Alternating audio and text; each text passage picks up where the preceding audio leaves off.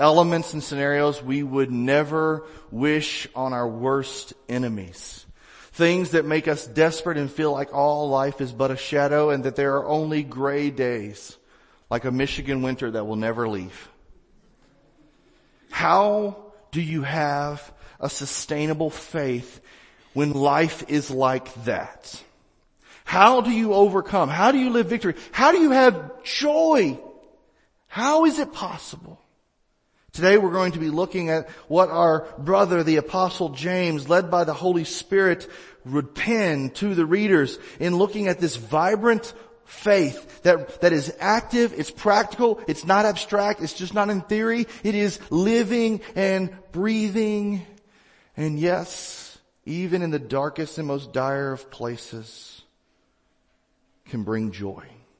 We're going to be talking about dependence in adversity and why that is needed for us to have a sustainable faith, because if there is no dependence in adversity, you will have an unsustainable faith. So stand with me as we honor God in the reading of His Word. We're going to be in James chapter 1. If you're using one of our pew Bibles, it's on page 1071.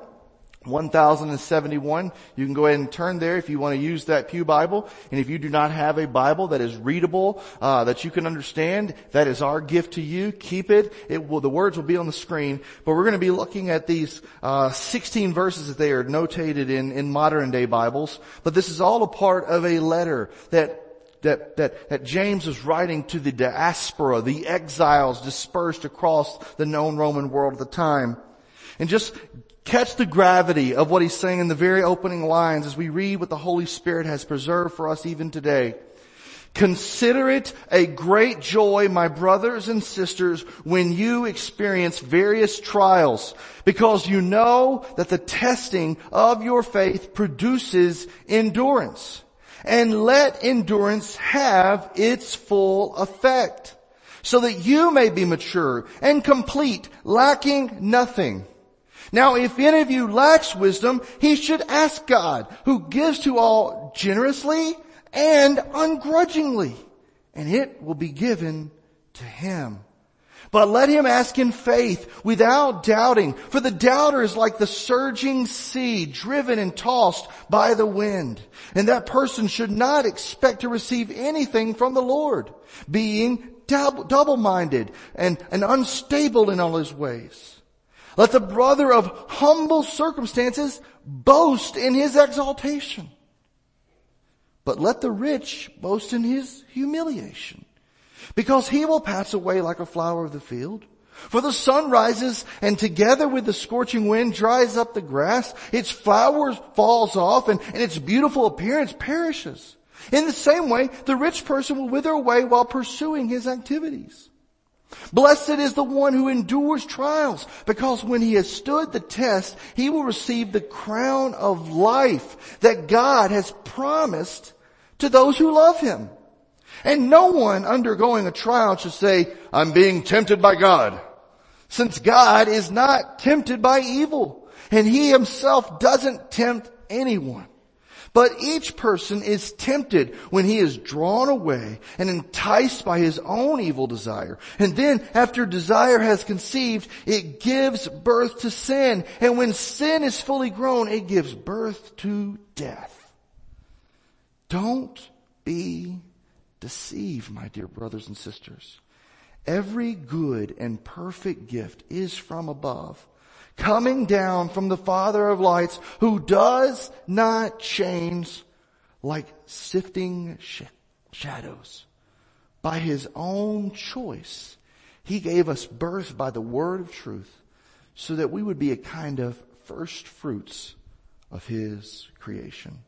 Lord God, today as we've opened your word, may you use it as the way you see fit. May you move powerfully as only you could do. May you change and transform hearts in a way that shows it is the activity of God and not built on the cleverness of man. And I pray that today we would see that every good and perfect gift, it comes down from you, the Father of lights, in whom there is no shadow. In Jesus' name, amen. You may be seated. So our goal when we get into the Bible each week is to help people understand what it says and not just to have a TED Talk. I like TED Talks. I like YouTube videos. I like documentaries, but we need to see a source, a foundation of something good in our life. And this is where the Word speaks to us, and we need to listen to what it says. But we can be honest, sometimes when we read the words that are coming off the page, sometimes what it says and what it means, there is a large disconnect. It can be rather difficult at times. The book of James is one of those that it's a little hard to miss the meaning, but it may be hard to apply it. It's an in-your-face kind of just, this is it.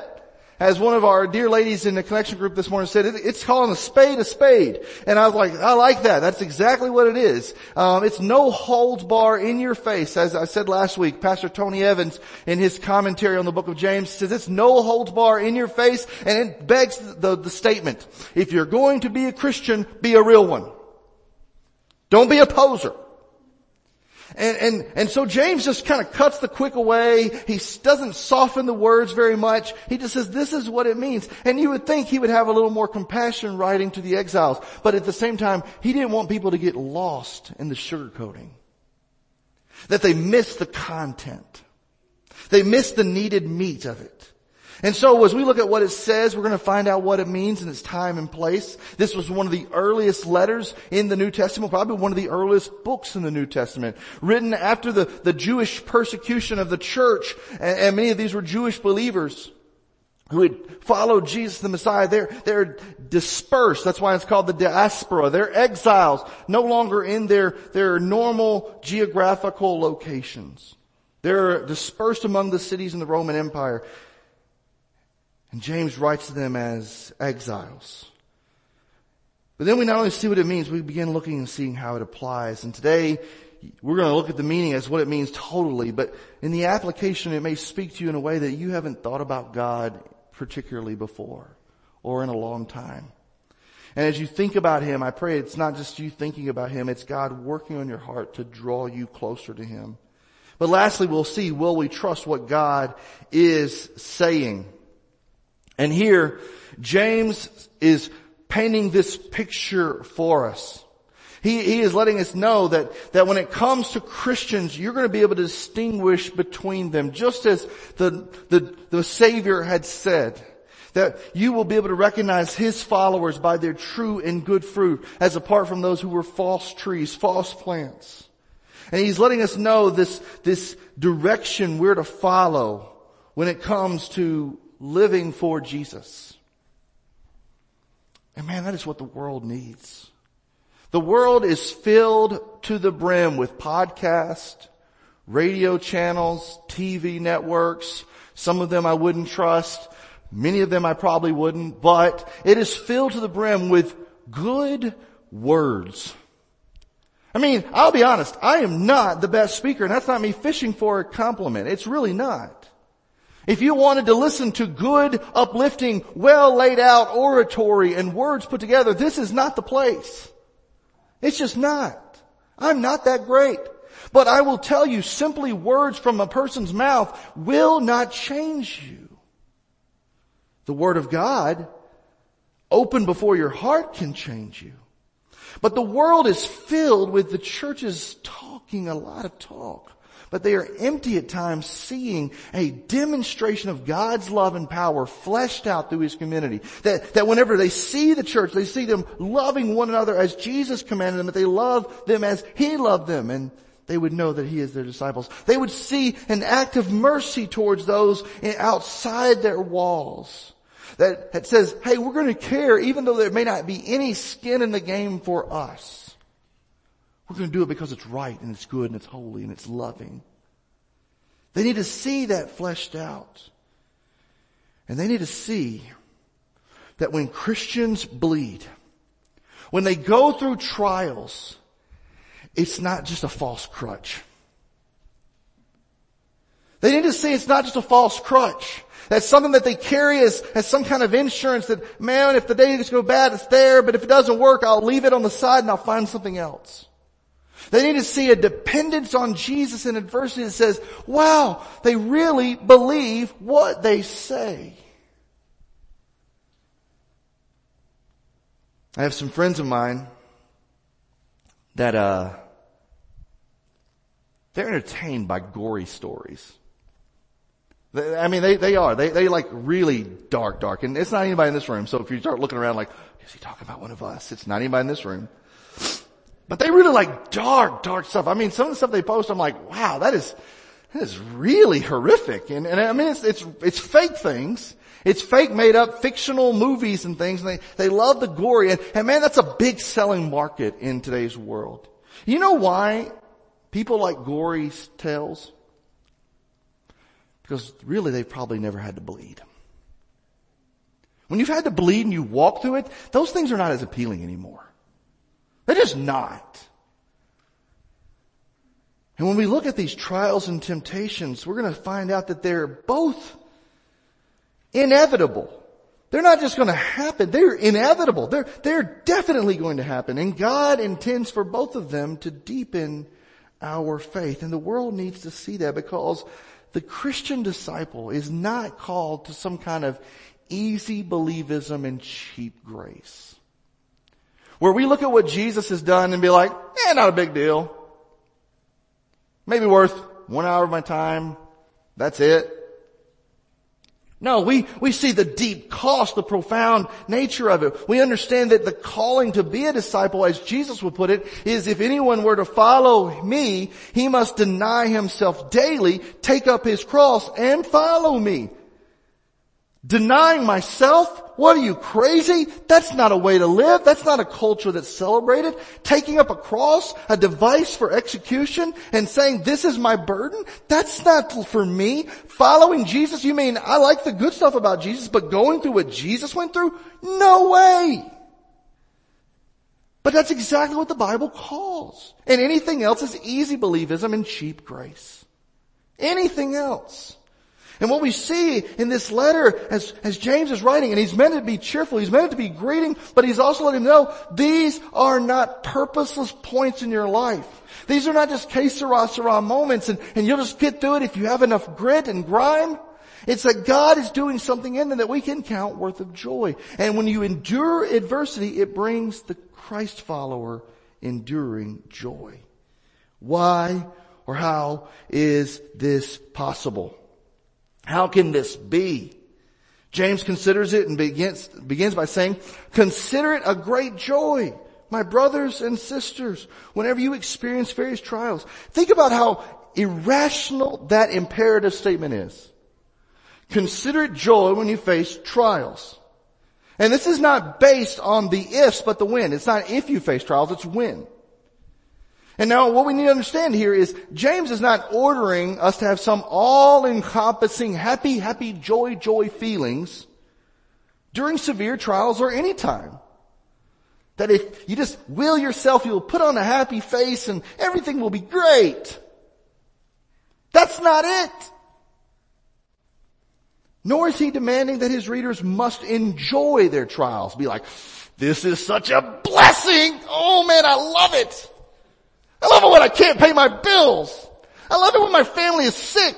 I love it when my loved one is dying. No, that is not it. And he doesn't say the trials themselves are a joy, but to consider the joy of what God is doing. Thoughtfully consider what is going about in our own diaspora experience when we too are feeling the brunt of being exiles, strangers, foreigners, aliens, as the Bible calls us. People who are not yet home. Consider what God is doing. Why and how we did that. First of all, here's our first lesson that James is asking us to consider. First, consider how God is supreme over all trials. I heard it said one day that, what causes a shadow, right? A shadow is seen by a greater light making something appear dark. In other words, for the shadow to be there, it's something smaller than the light that cast it. And while we be going through shadows and being like, this is chilly, this is frustrating, this is difficult, the greater light that shines in it is God being supreme over it. And in this, God is supreme over our trials, and He's helping us to grow as His image bearers. Verses 3 and 4 says, because you know that the testing of your faith produces endurance.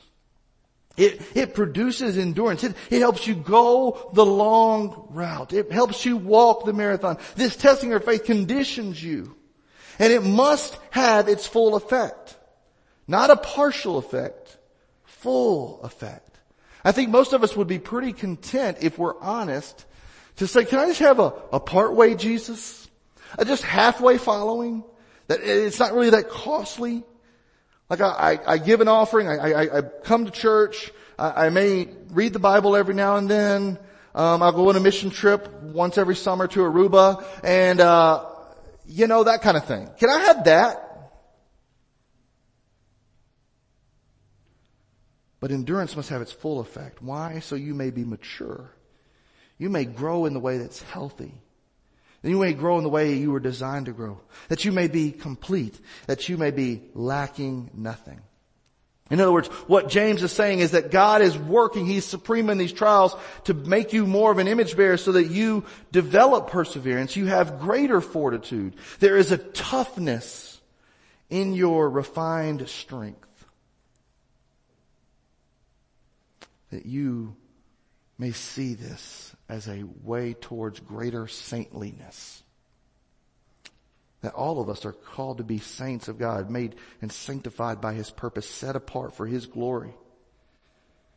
And for that to take place, it's going to go through the refiner's fire to remove the impurities, to remove the weaknesses, to make us more beautiful and more purposeful. And when James is writing this, you may say, man, that comes with a lot of harsh against my mellow. I don't like that. It is not there. When when James is writing this, he's saying, I'm writing this to you as brothers and sisters. Once again, we talked about it yesterday last week that James had this high authority in the church of Jerusalem by this point. That he was known as a person that was related by blood to Jesus. And yet the way he commends, he has every right to say, as the tradition would hold, as someone who is a spokesperson, a representative, a person of high order, thus says the Lord, this is what you need to do. But he speaks with authority, but he speaks as one among equals. You know why we use the term brother and sister so-and-so in church? Because we are reminded that even though there may be shepherds and leaders in our church, we are one among equals. Not elevated above one another. And he speaks as one from family. And when he says not lacking anything, he is reaching back even to one of our favorite, most familiar Psalms. Psalm 23 opens with the lines, the Lord is my shepherd. I have what I need. I shall not want. I lack nothing. Not because the Lord was my shepherd or the Lord will be. The Lord is. And in the middle of my trials, He is the shepherd. And I do not lack anything. We do not like trials. We do not like the hardships because sometimes we forget what they're meant to produce. We only focus on the moment and the contentment.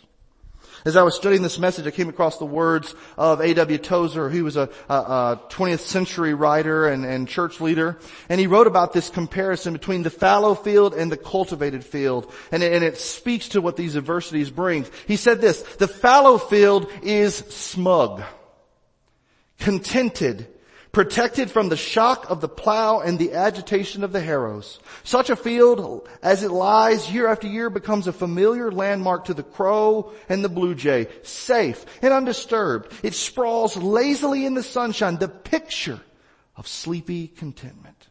But it is paying a terrible price for its tranquility. Never does it see the miracle of growth. Never does it feel the motions of mounting life, nor see the wonders of busting seed, nor the beauty of ripening grain.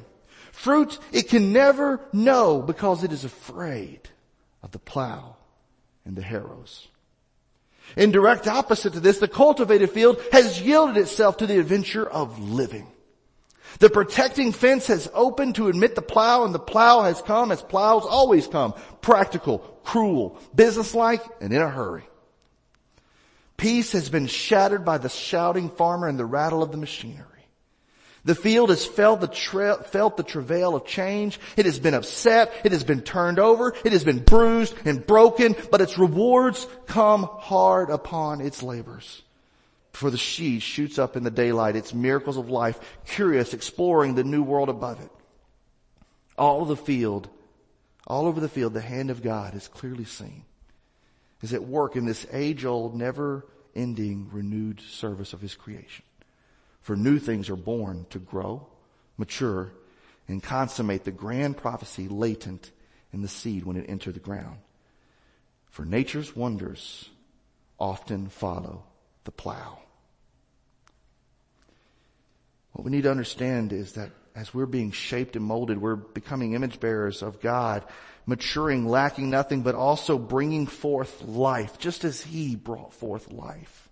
We can't save anybody, but our work following Him helps see newness of life, new creations happen around us. As we are seeds planting God's Word for that bloom. As Matt Chandler would put it, pastor in Texas, he says, the plow is what reveals the life. It is not a result of pixie dust. It's not. Think happy thoughts and it happens. It's the plow. And what this does is we see God's supreme over our trials and working to produce us as image bearers. It helps us to gain and trust understanding. This is what verses 5 and 6 says. Now if any of you lacks wisdom, he should ask God, who gives to all generously and ungrudgingly, and it will be given to him. But let him ask in faith without doubting. Now if any of you lacks wisdom, you see, these trials, one of the things they're going to help us do is going to help us be consciously aware of my need and your need for God. When these trials come about, we begin saying, I am incapable. I need something bigger. I need something larger. I need someone aware. We become aware of that need. Why? Because human wisdom is what human wisdom is. It's always limited. You ever taken into consideration how limited your wisdom is? It's mind-boggling how stupid I am at times. I'll just be honest. I am really dumb at times. And yet I will think I am a genius so often. But human wisdom is what human wisdom is. Finite, limited. We have limited knowledge because we do not and cannot in our finite minds realize all that is happening in one moment. Can you? Has there ever been a time you've possessed that knowledge? Do you think you ever will? No. We have limited perspective. We do not and cannot in our finite minds realize all the angles. We might have the great knowledge, but we can't see everything from every single point of view.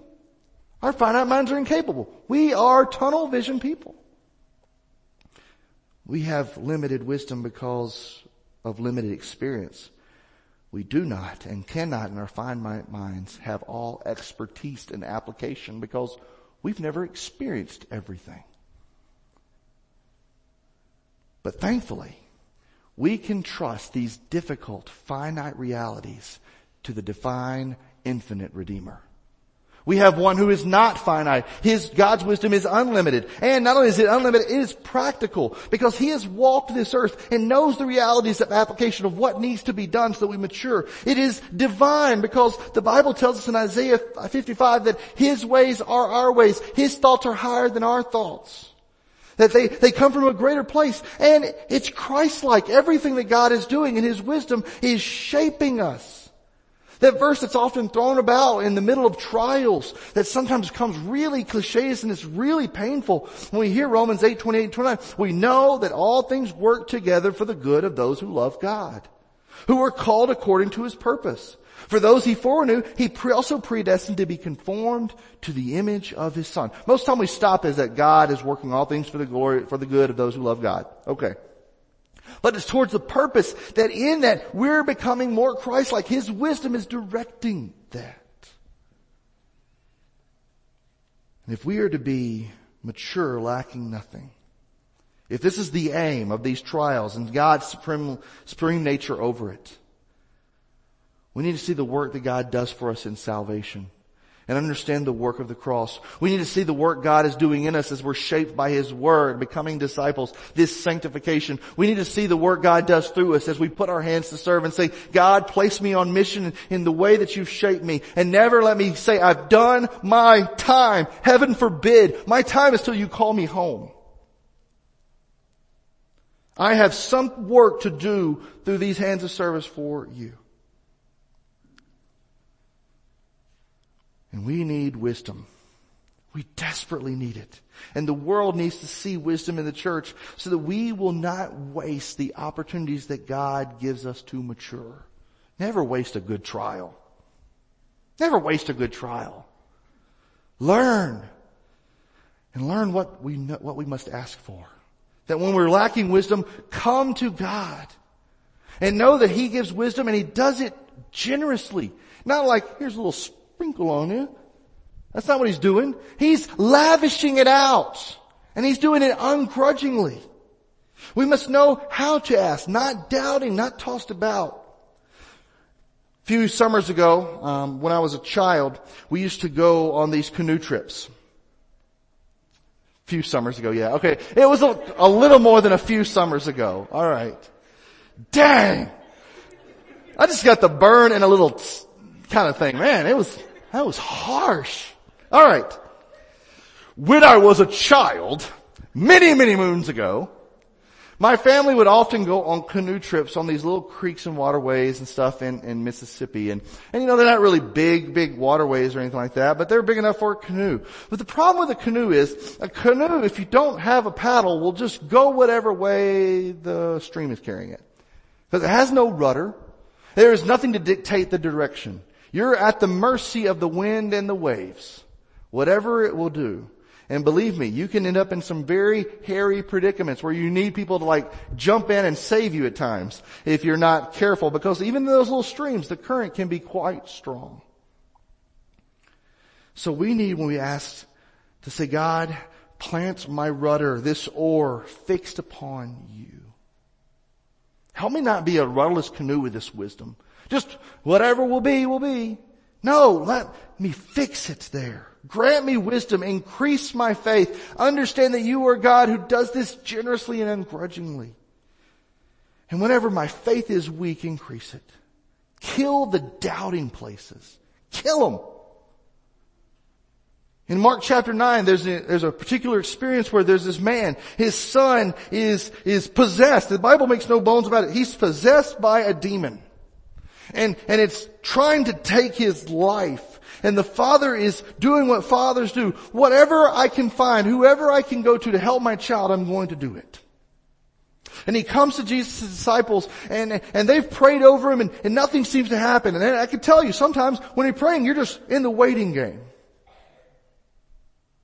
But then Jesus shows up on the scene and they start explaining what's going on and he says, this is what's going on. And if you can do anything, please help my child. And Jesus answers,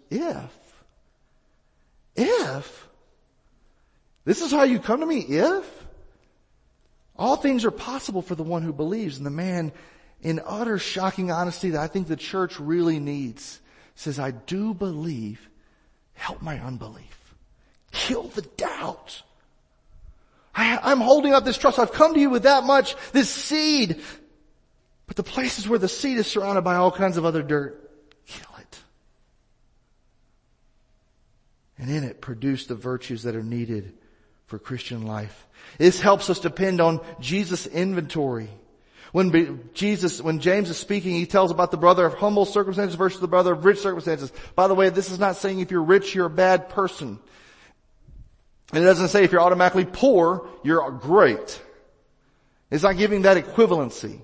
It's saying that if you are a brother of meager means or a sister of meager means, that it is good for your soul, because something that you've learned probably early on that many people struggle learning is you know what it means to be dependent, that I don't know how it's happening, but God is with me. That's that exaltation that you get to have. But the one who is of rich means, understand that these little things that become idolatrous, you've got to watch out for, because you're trusting in an inventory that maybe God has supplied you with, but is not sufficient for the day of adversity. For all these things wither and fade.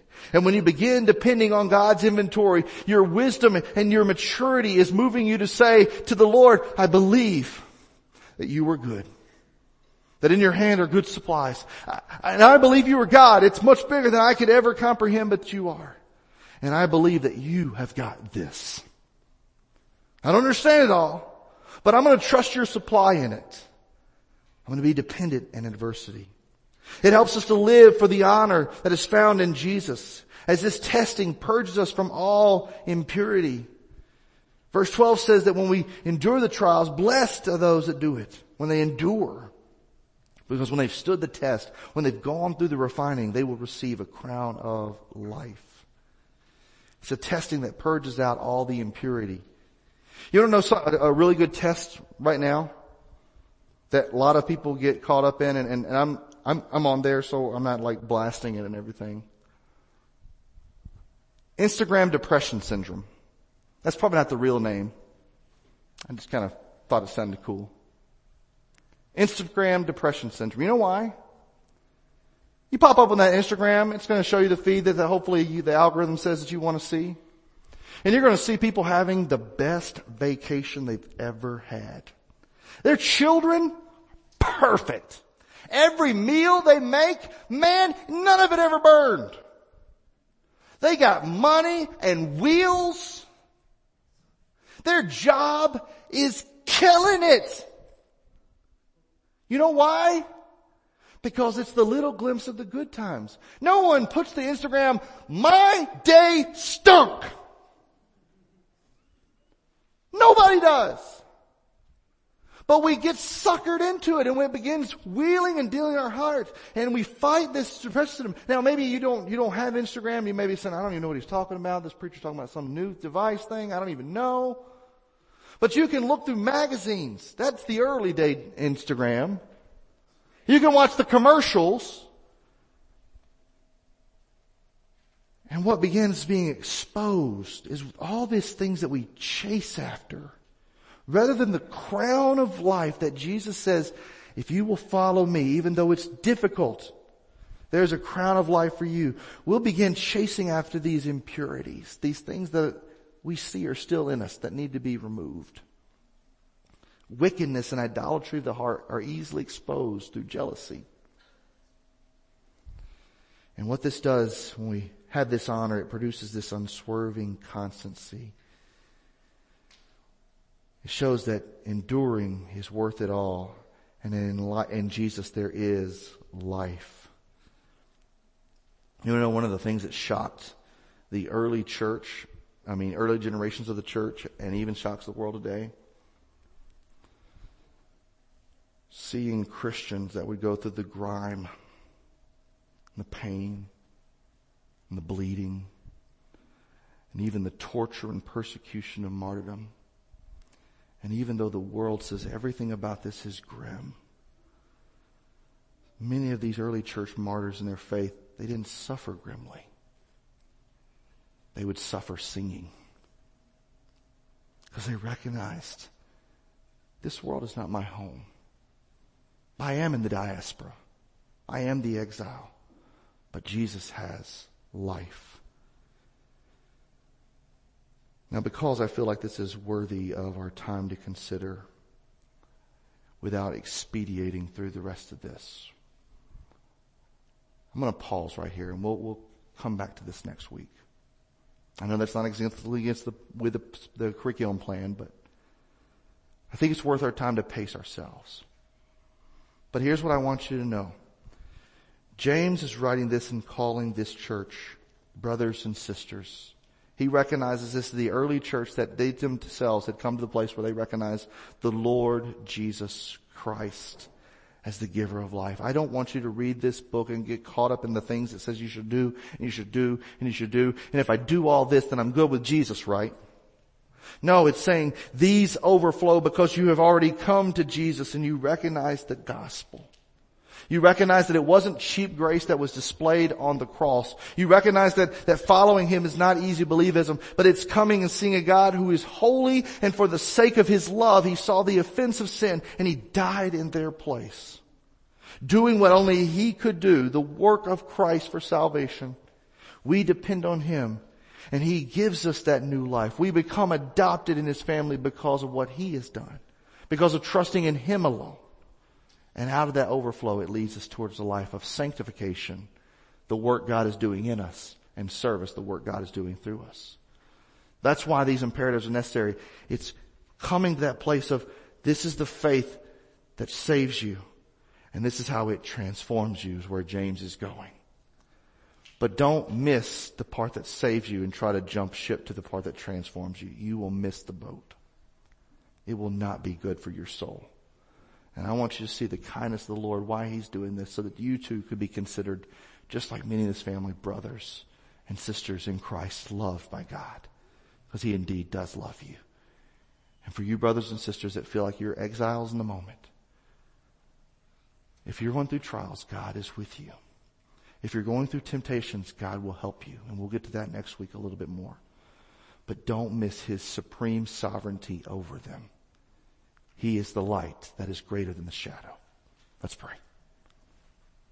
Lord Jesus, today I thank You for the profound gift of Your word.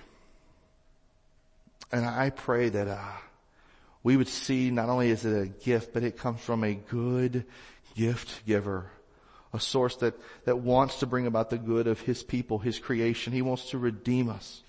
Lord, that's You. I'm not speaking about someone far off. I'm speaking about You. And today I pray that we would all get this recognition of who You are and the realization of Your great redemption towards us. Today we would see that Your faithfulness indeed is great, and that You are mighty. And that when it comes to this world and the pains that it presents, that earth indeed has no sorrow that heaven can't heal. Jesus, help us see that today. Help us recognize You. Help us walk with You. And let us never ever be the same. In Your mighty name we pray. Amen.